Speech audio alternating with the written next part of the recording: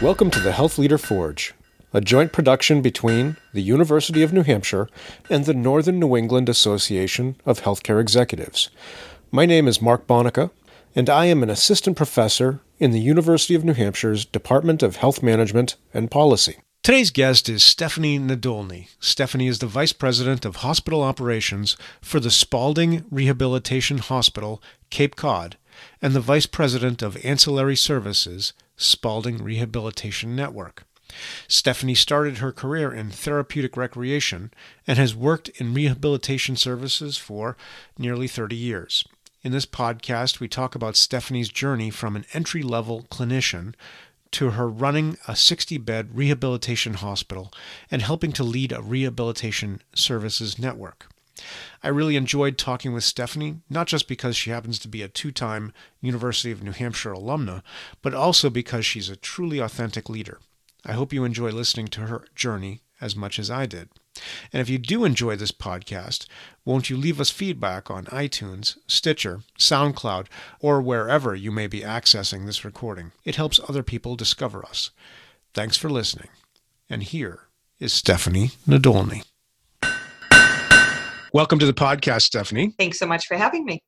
So I really always enjoy having UNH alumni on, and you are an alumna of both the Department of Recreation Management and Policy with a bachelor's degree in therapeutic recreation, and of my department, Health Management and Policy, with a master's of healthcare administration. So I want to kind of take you way back and start by asking you what drew you to UNH as an undergrad, and specifically what brought you into rec therapy? Sure.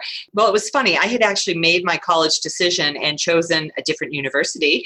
And a friend of mine, I had been accepted to UNH, and a friend said, oh, well, let's just go up for the tour. The minute I walked on campus, I'm sure it happens to many people, I was like, uh-oh, this is my home. This is where I need to be.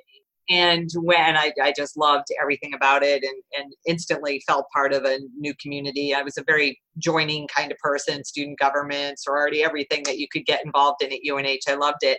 But I started off as a medical technology major, which means I would have gone to work in a lab. And pretty quickly, first semester freshman year, I said, me in a lab? I mean, I'm definitely an extrovert. I definitely love science, but knew that that was not the right field for me.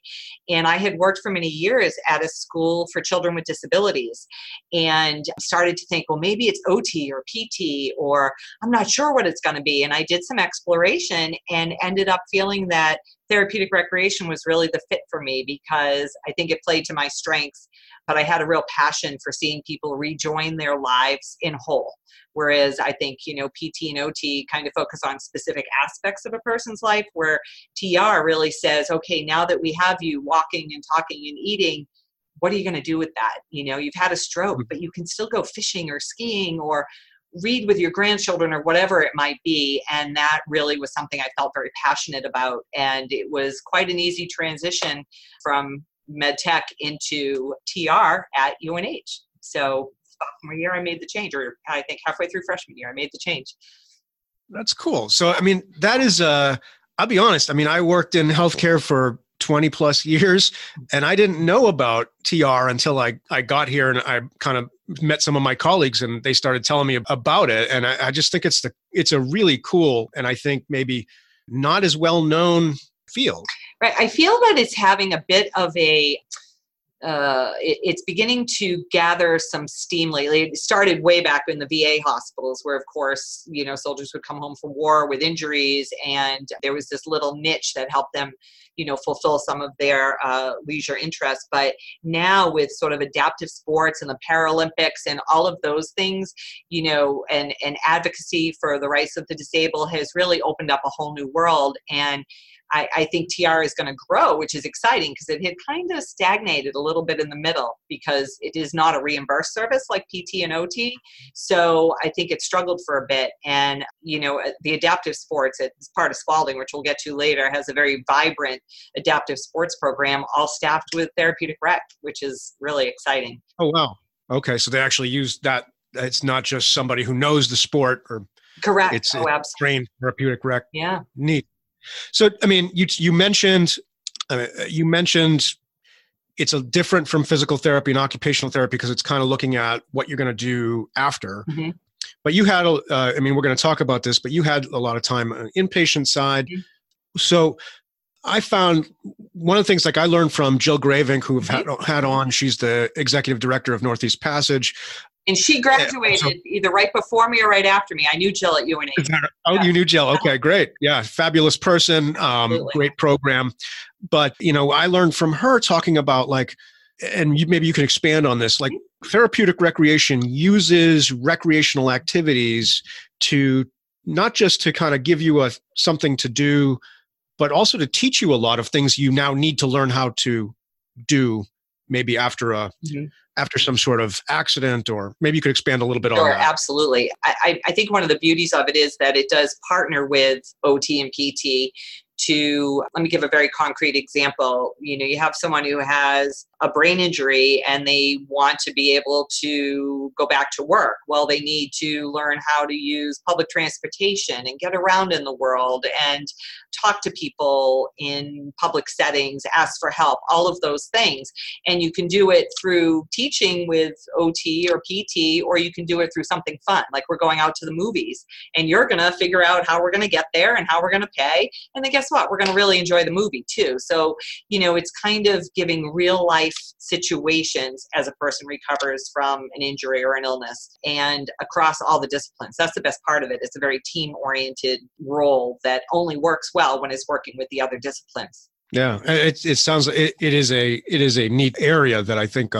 So let's go ahead and make the jump now from college to the organization you're currently with. So back in 1997, you had been working out in Fitchburg under a contract for Spaulding, but you took a move to come out to the Cape, to the Rehabilitation Hospital of the Cape and Islands in East Sandwich, Mass, which, as the name implies, is on Cape Cod, Yes, it is. in kind of the southeastern part of the state. So you're pretty far. Yes, Big geographic move, kind of probably a cultural shift as well, I imagine. absolutely. Yep, definitely.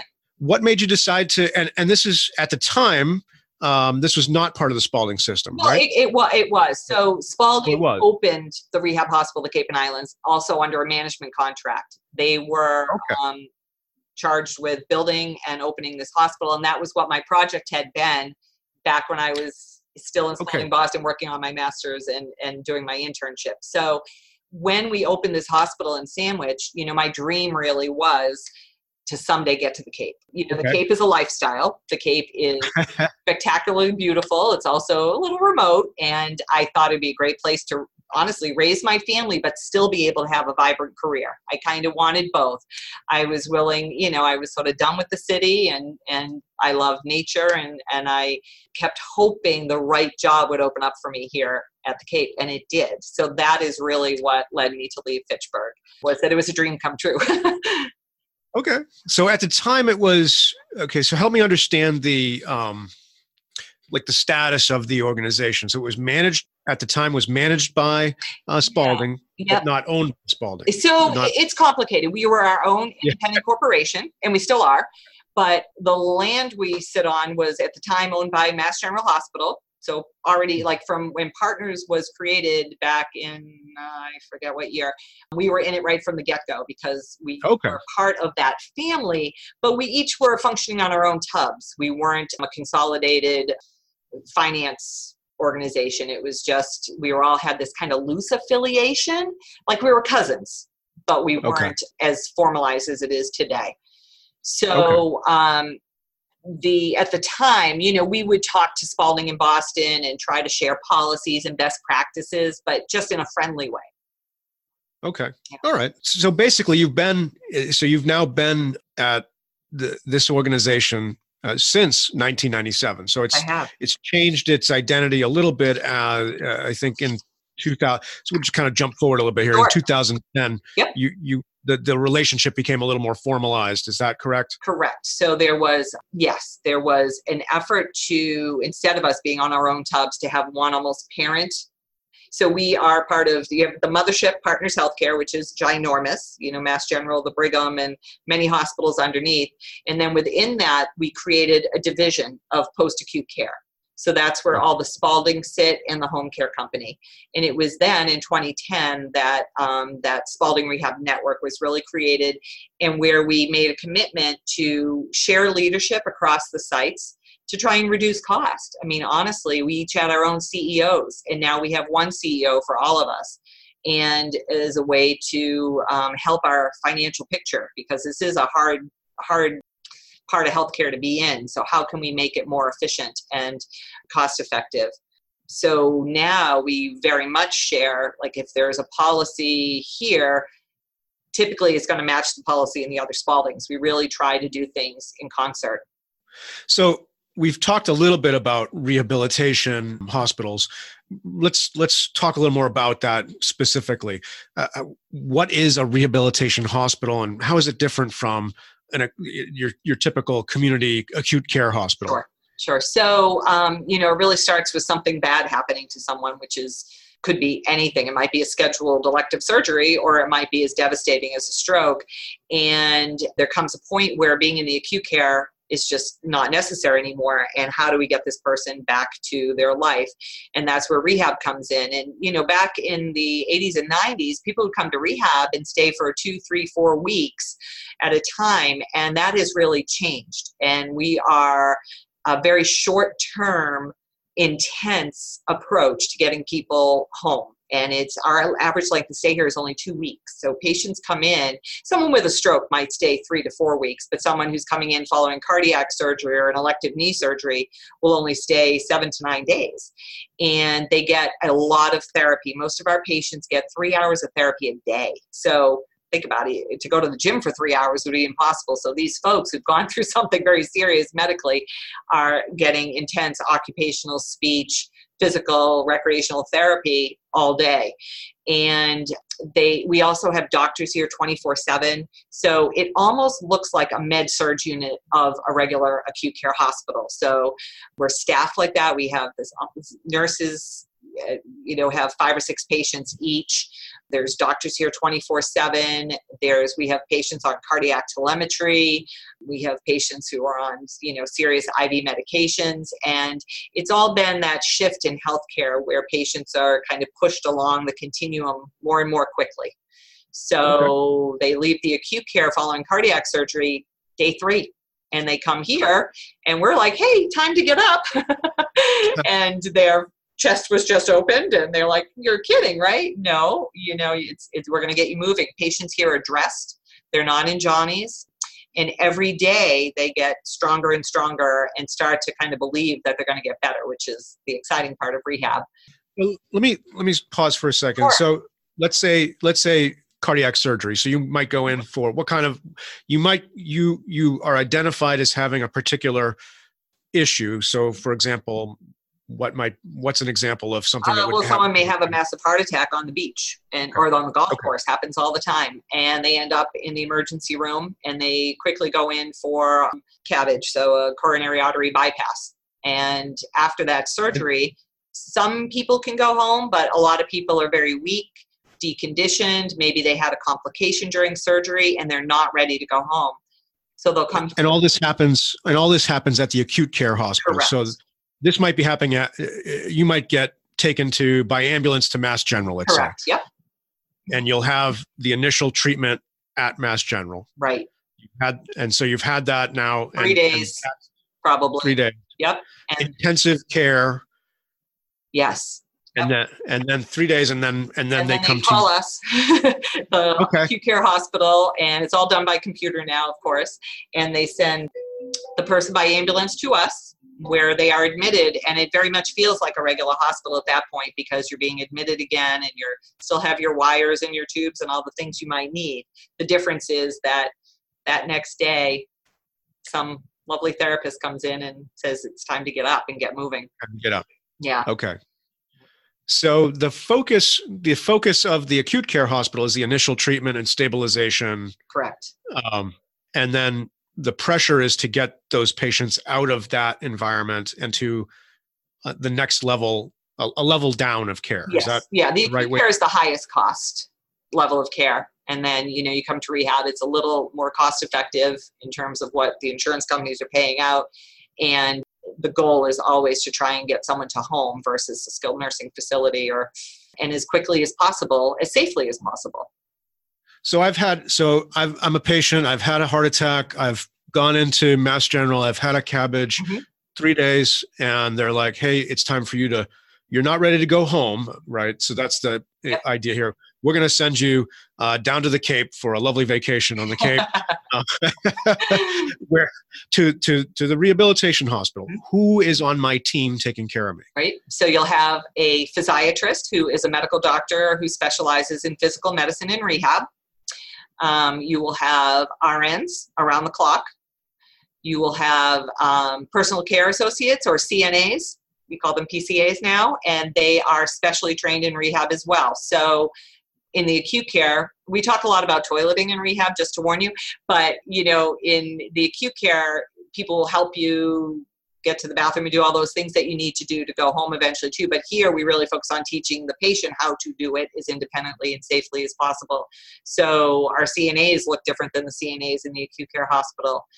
You'll have physical therapy, occupational therapy, speech therapy if you need it, if you have trouble swallowing or speaking, if you've had a stroke or something like that. I mentioned recreational therapy. You'll have social work and case management. It's a huge team. We have pharmacy on site. We have laboratory services. It really is a hospital. It's just the focus of what we're doing is different. Okay. Yeah. And so it's a longer stay. So I'm there now. I'm checked in. The physiatrist is coordinating my care. Yep. I assume and when do I go home? Well, how do you know it's? Yeah, how do we know? So it's really largely about medical stability on one side. So the physician and the nurses making sure that the patient is medically okay to go home, that their medications are all lined up. We do a lot of medication management. Sometimes patients come in here on 30 medications and trying to get that list to a manageable level and make sure they're the right drugs. And then there's the rehab side with the OT and the PT and others saying they're strong enough, they're safe to walk around. They'll assess whether their home has stairs, whether they live alone, whether they can manage their medications on their own. Do they need a ramp if they're going home in a wheelchair? Or will they be able to get to outpatient therapy? Or will they have home care at home for a while, which is typically what happens. All those multitude of pieces, get the family in, help train the family to get them in and out of a car. Are they going back to work? If they're going back to work, what do they need to be able to accomplish to do that successfully? So we have team meetings twice a week on every single patient to monitor the progress towards both our goals for what we think would be safe for them at home, but also on what their goals are. That's most important, is what is the patient hoping to accomplish? And when all that lines up, we usually have a date in mind for how long it will take. And actually, the insurance companies drive a lot of that too. So Medicare is our biggest payer because the Cape is a retirement community with a very older demographic here.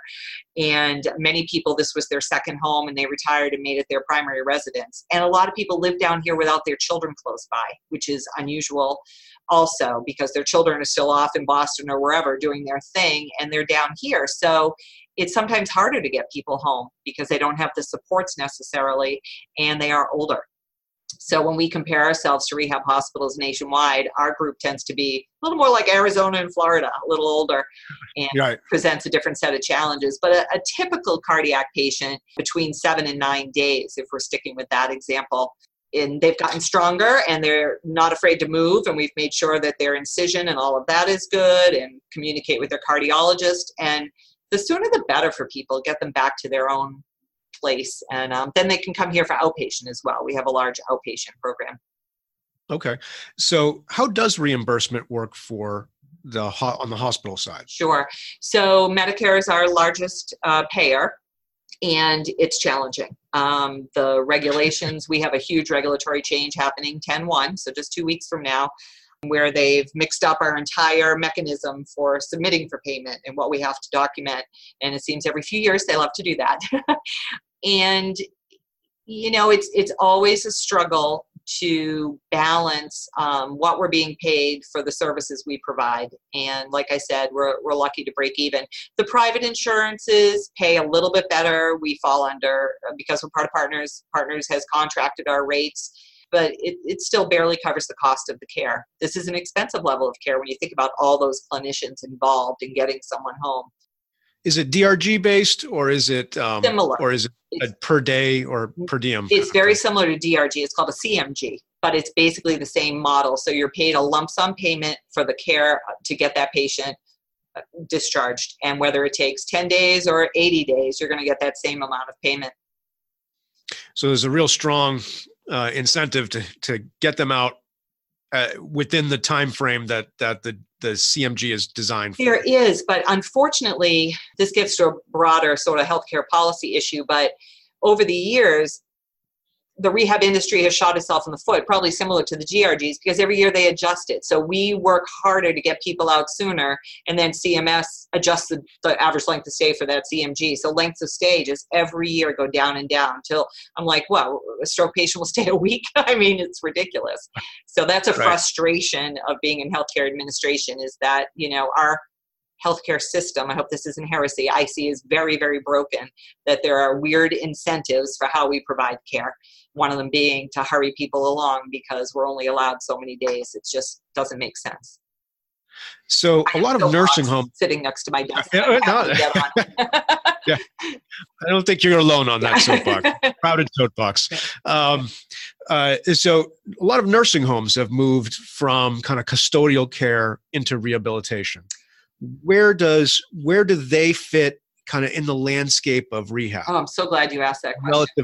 That's relative to the rehabilitation hospital. Right. So, nursing homes are allowed to sort of hang that shingle that they provide rehab. It is a completely different level of care. It's an important level of care because there are certainly people who cannot tolerate the intensity of a rehab hospital, where they need to heal longer, recuperate longer, and get a little bit of therapy. And that is pretty much what's happening at skilled nursing facilities. My mom was recently here and in skilled nursing, so I can kind of judge firsthand too. And it was just like I pictured. She would get like an hour of PT, maybe every day, maybe not. She'd get some OT.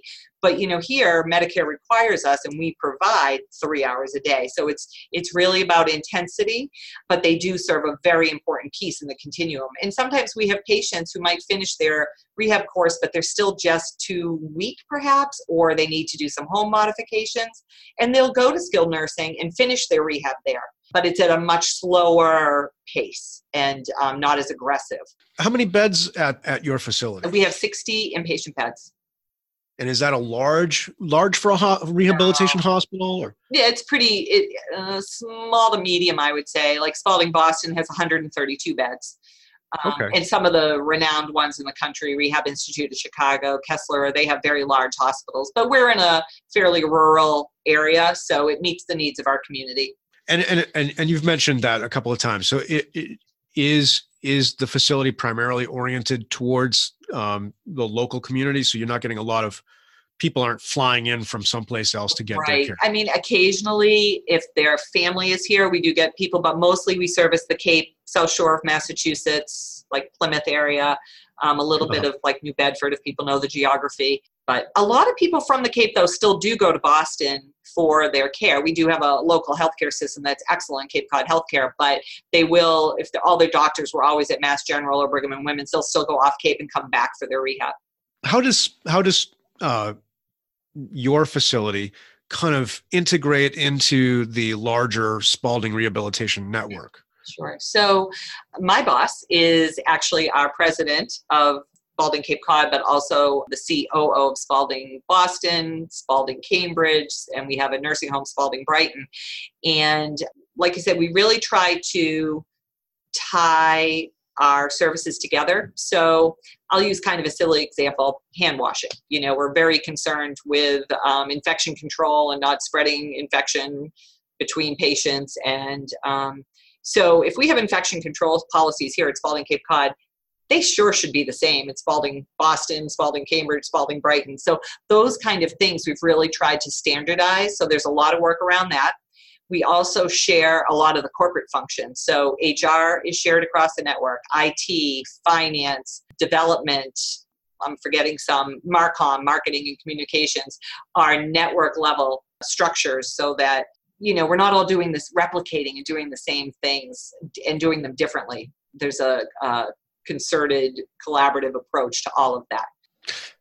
So let's now kind of transition to talk about your career within the organization since you arrived on the Cape. Sure. You came in, and I'm just going to kind of read them real quick. You came in as the director of the inpatient programs for about 6 years. Then in 2003, you were promoted to vice president of clinical services. You later became the vice president for hospital operations for the hospital and vice president of clinical ancillary services for the whole network. So, and those are your current titles. Is that correct? Correct. Yes. Yep. Okay. So tell me a little bit about the journey that you were on from director to vice president of operations. Sure. When I came in as director, it was probably the right job for me at the time. I still had a lot of learning to do. It was only my second administrative position. And at that point, I was really responsible for nursing and therapies on the inpatient program, which was much larger than the side I was coming from. So during that 6 years, my boss, I used to joke, was my work soulmate. We were very in tune with each other. And over the years, I kept getting more and more responsibility as she gained more trust and saw my skills growing. And that's when I eventually became the vice president of clinical services and started to take over areas outside of inpatient, so pharmacy and lab and different ancillary services as well. And I think it was both because I was growing, but also because she was seeing it as an opportunity to build, I guess we'll be talking about this in a couple of weeks, more succession planning and thinking about she always used to say, if I get hit by a bus tomorrow, I need you to know this. And it was a great opportunity for me to grow. So that was great. And then we had a fairly large change when the network was formed where she, my boss at the time, left and was no longer our CEO here. And that's when I became the vice president for the hospital, where really, I'm in charge of the day-to-day. I report to my CEO who's off site now, and she comes down maybe twice a month. I'm pretty autonomous, and she's wonderful. We have a great working relationship. We check in all the time, but I really gained responsibility for the entire organization, which was a big change and a little daunting at first, but exciting at the same time. So you're so vice president sounds like you have somebody immediately above you on the ground, but that's not the case. You actually are the senior administrator on a day-to-day basis for the facility. Correct. Yes. Okay. Yep. Great. So what was it like moving? I mean, adding programs, adding things like pharmacy, radiology and lab and so forth that maybe you hadn't really worked in directly. I mean, you've been around, right? Well, right. I mean, that's home, right? That's always easy to go back to. And I think that's a major growth point where now you're in charge of things that you're familiar with, but this is not, you're not a radiologist, right? Like you didn't have a rad tech background. So correct. What was it like picking up those areas and how did you learn to manage those areas? Yeah, I think that this is where humility is the number one thing.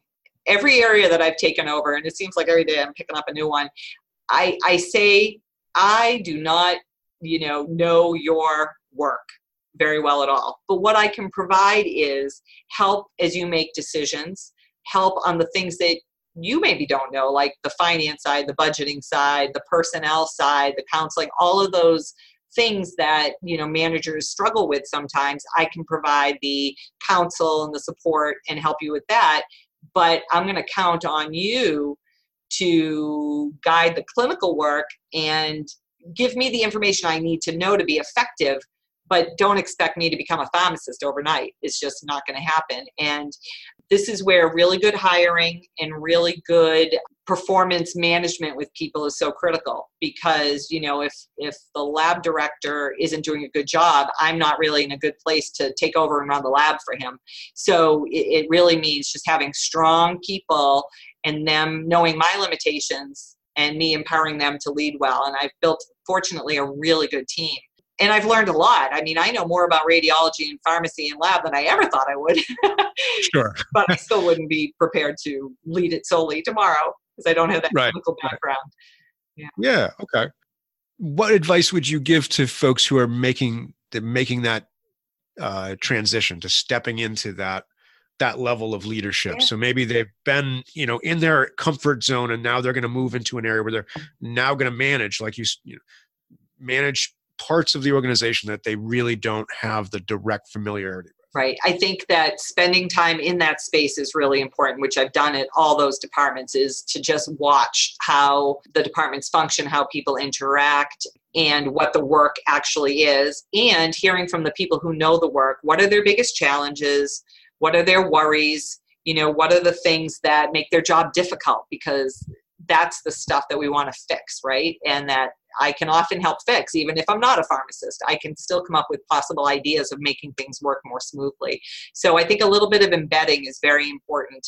And also, I think the really being honest to say, I'm not here to tell you how to be a pharmacist.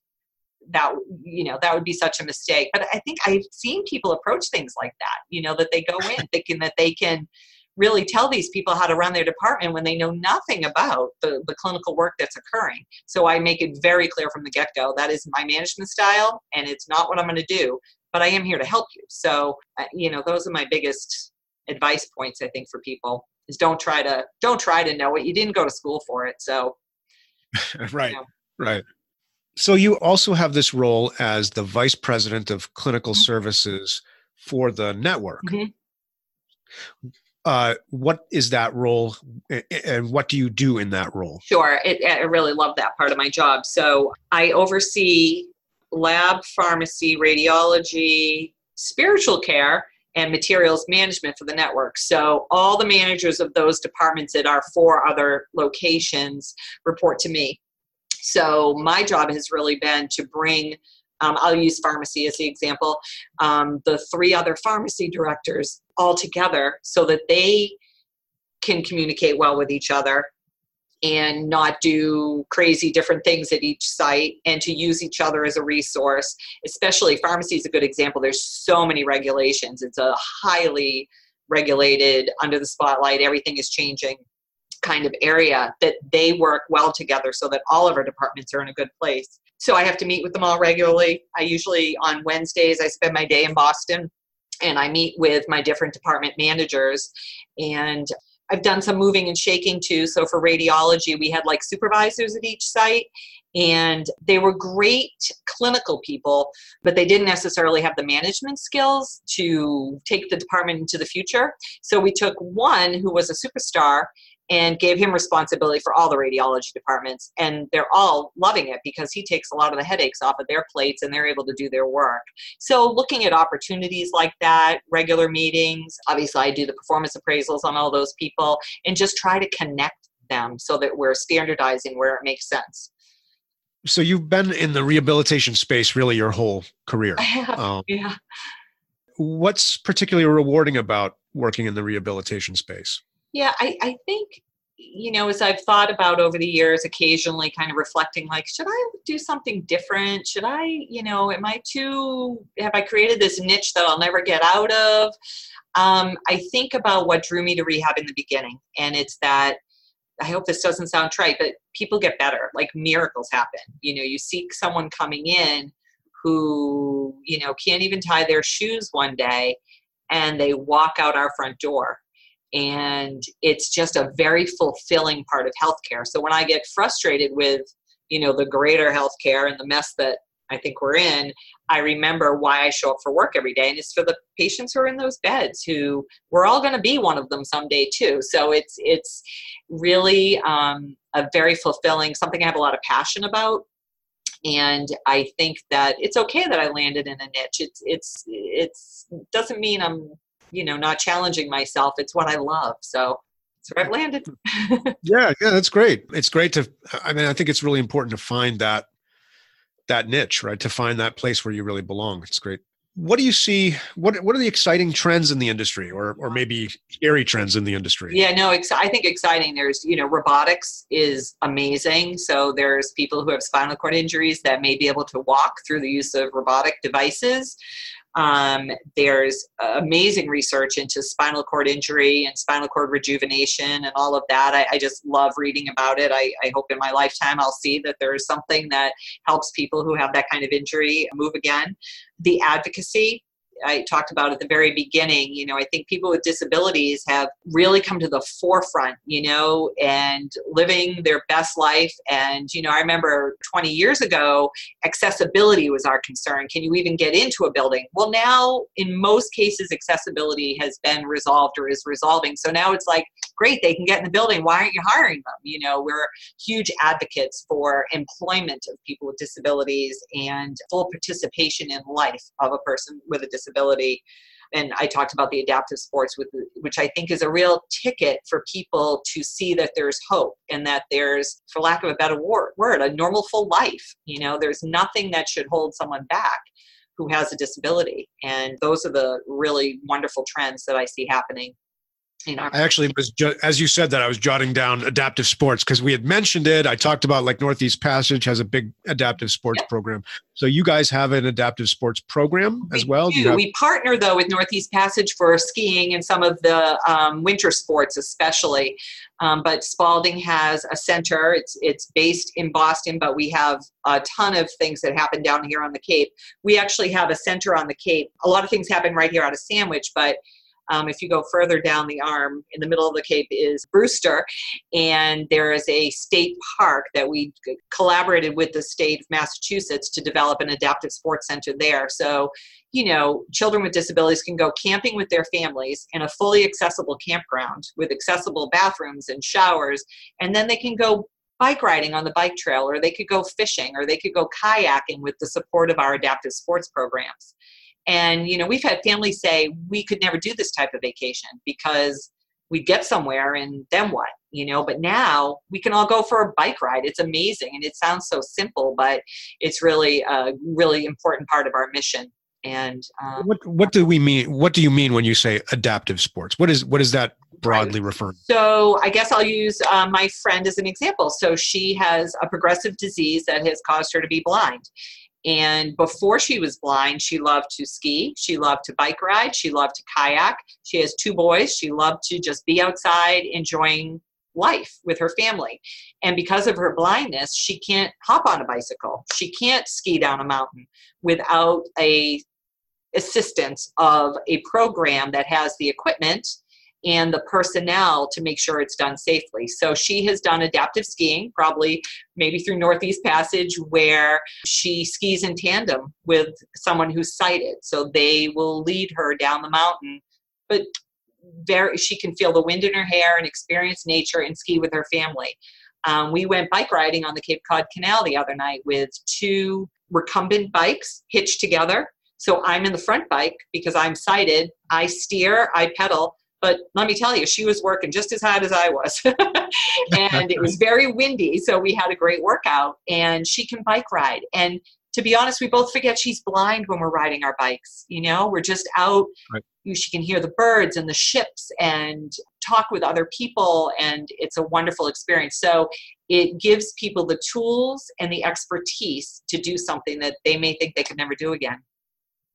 I've seen, I've spent a little bit of time over in the Northeast Passage area and looking at, I think of, like you said, like a recumbent bikes that are built for 2 so that a sighted person can do it. But a lot of time, like the Northeast Passage has hand cycles. Yep. So it's a bicycle that is powered. You can power with your hands rather than your feet if you aren't able to use your legs for whatever reason. Absolutely. We have a whole fleet of those. Yes. Yeah. And the kayaks too, special kayaks so that someone who might not have good trunk control can sit comfortably and paddle, or maybe they only have use of one hand. So they have special paddles that can be one-handed for kayaking. Wow. Yeah, it's awesome. So it's partly adaptive in the sense of you're modifying the equipment, but it's also kind of solving the problem of what is it that the person needs in order to engage in this activity, right? Right. And there's hockey teams, and basketball teams, and curling. It's just endless. And again, 20 years ago, these things they were available in pockets, but now it's really affordable and available to a greater population, which is awesome. Now, we didn't really talk about your outpatient side, but you mentioned you have an outpatient program or outpatient operation as well. How does that kind of fit into the portfolio of activities? Sure. So Spalding Cape Cod has 5 outpatient locations. Spalding Network has 25. So we're really trying to support our patients who leave the hospital but still need ongoing care and treatment. So really all ages. We have specialized pediatric centers, and we treat any injury, any illness, sports injuries, post-stroke. It's OT, PT, speech, physicians. We have an adaptive driving program, which is very cool. So someone has had an event that leaves them feeling or being very unsafe to drive, but their goal is to get back on the road. We have specially trained occupational therapists who can evaluate as well as provide retraining. We even have a car that the state has deemed us an actual driving school. So we can say to someone, you are safe to drive or you are not safe to drive, and give them their, when they pass eventually, hopefully give them their permission to get back on the road. You know, it's all about independence and people reaching their highest level. And driving is often one of the biggest barriers for folks, especially on the Cape where there's not a lot of public transportation. People rely on their cars. Yeah. Right. Well, so as the vice president in charge of the overall hospital, what keeps you up at night? Yeah, just a few things. Yeah. I think the regulatory challenges for sure. It's just, you for a year you think you're in good shape, and wham, some policy wonk makes a really crazy decision without understanding the impacts down the food chain. And right now, like I said, there's a big one for us. I also think being able to keep up with the market in terms of salaries has been a real challenge for us. So there are for-profit rehab providers who do their business in a very different way, who maybe provide less staff or treat patients in groups versus individually, and they're able to keep their costs down more. I would, challenge that the quality might be different and the outcomes different, but they're able to provide greater salaries, and we're struggling with that right now. We've been losing therapists somewhat to home care agencies and other places that can pay more, and it's worrying me a lot because we have very little turnover here. People choose the lifestyle. It's a great place to work. The benefits are good and all that, and we're starting to see an impact on the salary side that definitely is keeping me awake at night. So I want to transition and kind of close out the interview talking a little bit about leadership. Sure. So could you kind of encapsulate what you would call your what your leadership philosophy is? Yeah, I really thought about that a lot because I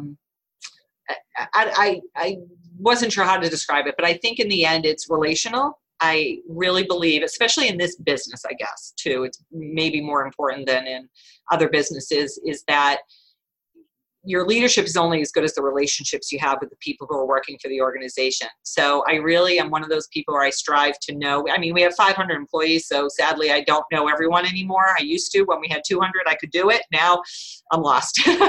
But, sometimes it's the small things, knowing that someone just had a baby or that their dog died or that their mom is sick. I really sincerely care about that in the people that work here because it impacts their ability to work and their ability to, be all in when they're here. So I really believe in having strong, solid relationships with staff and with the managers that I work with. And I think that's the ticket to effective leadership, honestly. One of the tickets. Yeah. Yeah. Okay. So speaking of tickets to effective leadership, what makes a good leader? I talked about this a little bit already, but not being too authoritarian. I see that mistake, and I've worked for those people, and I hate it. Having humility and not being afraid to go make beds if we're short-staffed one day, and being able to say, how can I help? I make a good unit secretary, I've decided, but other than that, I'm not much help anymore. Being approachable and not just, I have office hours today. No, my door is open unless I really, like right now it's closed, but normally come in and say hello. I had the nurse scheduler popped in this morning to say hi to me. I was thrilled. It's being a real person, not being too lofty and too hung up on titles and position. I think integrity in business practice, which, now with over 20 years in this business, holding on to your integrity is critically important and not compromising. That's when I draw the line. There's things I let go and there's things I don't. And if there are issues of integrity, I'm not afraid to speak up. In inclusivity and respecting diversity in our workforce and seeing that diversity is an asset And, wouldn't it be great if we were all, cookie cutter, but what makes the world interesting is that we're all different. So really respecting that, I think, is important in leadership. So when you mentioned a couple of times, I think, hiring well. Mm-hmm. What does that mean, and what do you look for when you're hiring leaders in particular? Yeah. And it's funny. I would say interviewing is not one of my strengths. But over the years, we try to do it in we're kind of known for over interviewing people. We put them through a gauntlet and make sure a lot of different people are involved. And what I really look for is that person who is a little bit type A. You definitely have to have someone who's got it together, especially in operations where it's details and there's fires every day and you have to be able to focus and get the job done, but knowing when to give it up too. Someone who's not self-promoting. I'm not a fan of people who continually toot their own horn. This is a team effort. And none of it, your greatest achievement wouldn't have happened if you didn't have Betty sitting next to you. So someone who sees the value of team. People who are inflexible, I find I don't work well with. I also struggle, I think, having people who have enough confidence. I talked about having humility, but I think people also have to have enough confidence in their skills. They wouldn't be interviewing for this job if they weren't following a trajectory that led them to this place. So confidence, flexibility, not too self-promoting, and definitely not an authoritarian type of management. So kind of last question. Right. So for a young person thinking about a career in health, why rehab? Why go into the rehab field, either as a clinician or as an administrator, leader? Yeah, I think, first of all, job security. The baby boomers are aging. I miss it by 1 year, so I'm not one of them. And there is always going to be a need for rehab. And it is a very exciting, cutting edge, fulfilling area of healthcare that allows you to have relationships with people. I mean, I think if you prefer not to talk to patients, go work in the ER or the OR, but here you're going to know people. And it's really a very vibrant, exciting place. I think in terms of healthcare administration too, there'll always be good, well-paying jobs, and it could be in anything. That's what's cool about healthcare, is if you don't want to be on the patient side, there's human resources, there's finance, there's IT, there's marketing, there's so many cool aspects to healthcare that still, I feel you're serving the patients. You're providing the background, the backbone to taking care of patients by being in one of those other areas as well. Stephanie, thank you so much for your time today. It's been a great conversation. I appreciate it. I appreciate it. It's wonderful to talk to you. You've been listening to the Health Leader Forge, a joint production of the College of Health and Human Services at the University of New Hampshire and the Northern New England Association of Healthcare Executives. Please go to our website, healthleaderforge.org, for more information or to leave comments about today's podcast. Look for Health Leader Forge podcasts on iTunes, Stitcher, SoundCloud, and other podcast distribution sites. Thanks for being a part of the Health Leader Forge community, and we'll talk with you again soon.